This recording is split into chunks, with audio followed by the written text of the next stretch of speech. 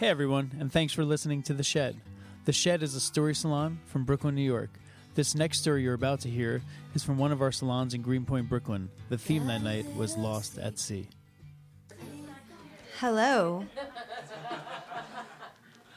So the spirit definitely moved me tonight. I arrived on the front steps and learned what the theme for tonight was. And it fits me pretty perfectly because I've been lost at sea for a couple of months. I'm going to tell you why and how. I'm an artist, and a lot of my work right now is obsessed with the sea. I paint tide charts. I tweet them at the Coast Guard. I take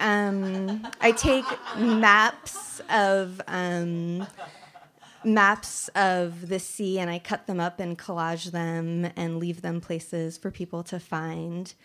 I try to find the stars, which is like really hard in the city, and navigate by them. And it's something that I'm really obsessed with.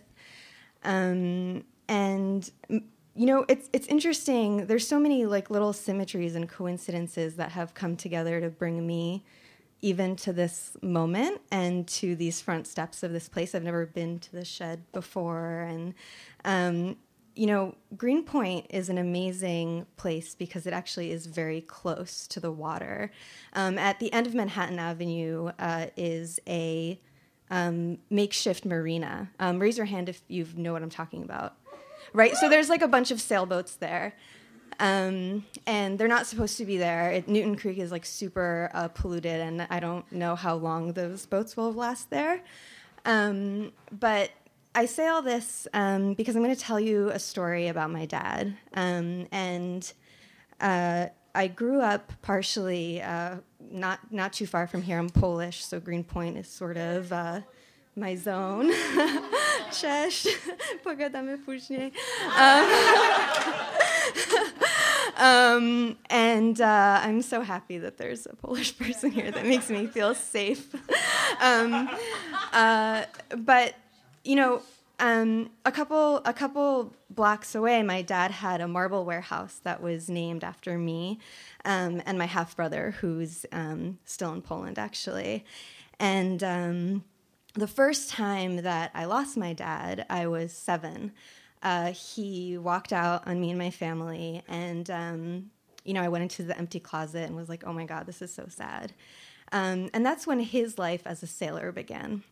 And he bought a wooden boat in Maine. It was built the same year that he was born in 1954, and he started restoring it and working on this boat, and it sort of became his life.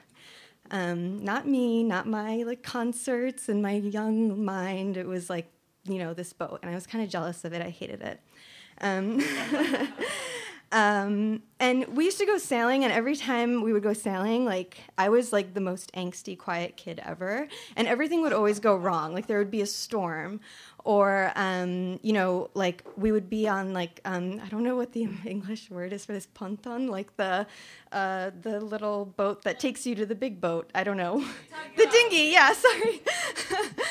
We would be on the dinghy, and, you know, he would forget the oars, so we'd have to, like, row with our hands, and all this, like, crazy stuff would happen. So I hated the boat. I hated all my experiences on it.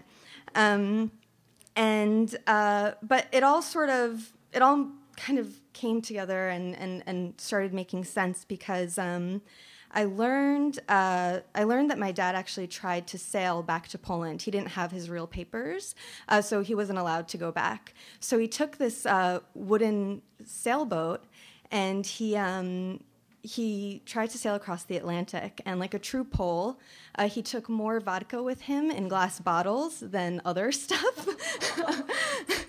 than food.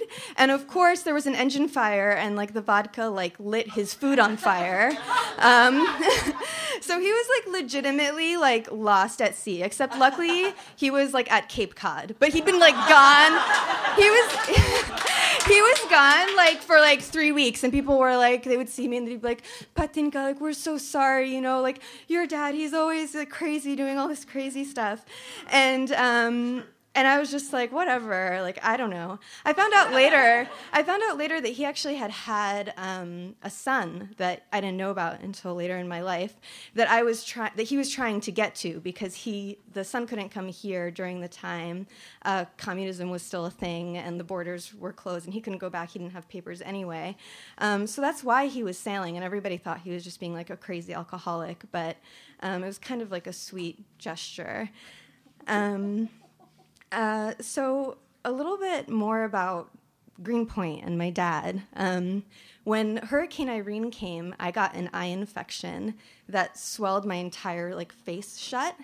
And my dad took me to a doctor on Greenpoint Avenue, and they started drinking. And he gave me some free antibiotics because I'm an artist and I didn't have health insurance. And I was like, cool, thank God for Polish doctors when I need them. And I have so many stories about this neighborhood and this place with my dad and boats and stuff. I could go on forever. But let me cut to the chase about the symmetries and all the weird things that lined up. So this wooden boat that is the same year that my dad was born, 1954. Right now is sitting in a marina, and it's sinking. And I found out that it started sinking on Christmas Eve. Okay, this is going to be really hard, but I think I can do it. So actually, 4 months ago today, my dad died. It's very difficult coming to Greenpoint. I don't come out a lot, and everything reminds me of him, all the bakeries and everything. And that day, October 1st, the government shut down, which felt totally appropriate, because I was like, yes, of course. The world legitimately just fucking stopped for everybody. It's not just for me. People say, oh, life goes on. And I was like, no, it doesn't. My dad died, and now the government stopped working, so so there. And 2 weeks later, on my dad's birthday, the government reopened. And we said goodbye to him at a Polish sailing club down by Gateway Marina on the way to Fort Tilden Beach. If you've ever been there, there's a marina on the right. And, everybody was like, oh, well, what are you going to do with the boat? And, the boat is him, and you need to save it. And obviously, nobody has any money, and wooden boats are very expensive. So we couldn't really do anything with it. And I've been really out to sea since. I've been with the boat, and I just wanted to leave you with the most beautiful story, which is what my dad thought would happen to him after he died. And he told me this. He'd been battling with cancer for a long time, so we had a lot of time to discuss this.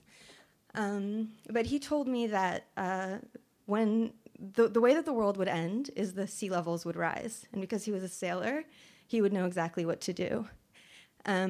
He lived in Roosevelt Island. He would take his boat. He would go to Costco, which is right across in Astoria. He would wait for all the containers to flow up. And he would get a tugboat and the sailboat and take these shipping containers. And as the waters would rise, he would go up the Hudson River to Hunter Mountain, which is a place where all Polish people go to ski, and other people, but especially Polish people. And he would go to Hunter Mountain, and by that time, the sea level would rise so much that it would become Hunter Island, and the whole archipelago of the Catskills would be his new home.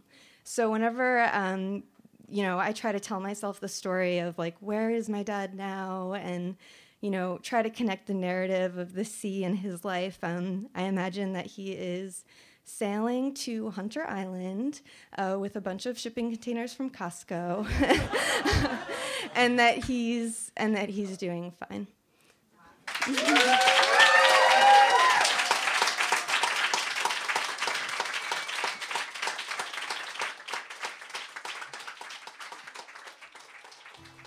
Hey everyone, and thanks for listening. The Shed will be hosting a special night at Brick in Fort Greene, Brooklyn on February the 25th. For more information on that and our other stories, please visit us at theshedstoriesalon.org. I'm going to heaven in a grand shell. I shake sugary. Everything I got is down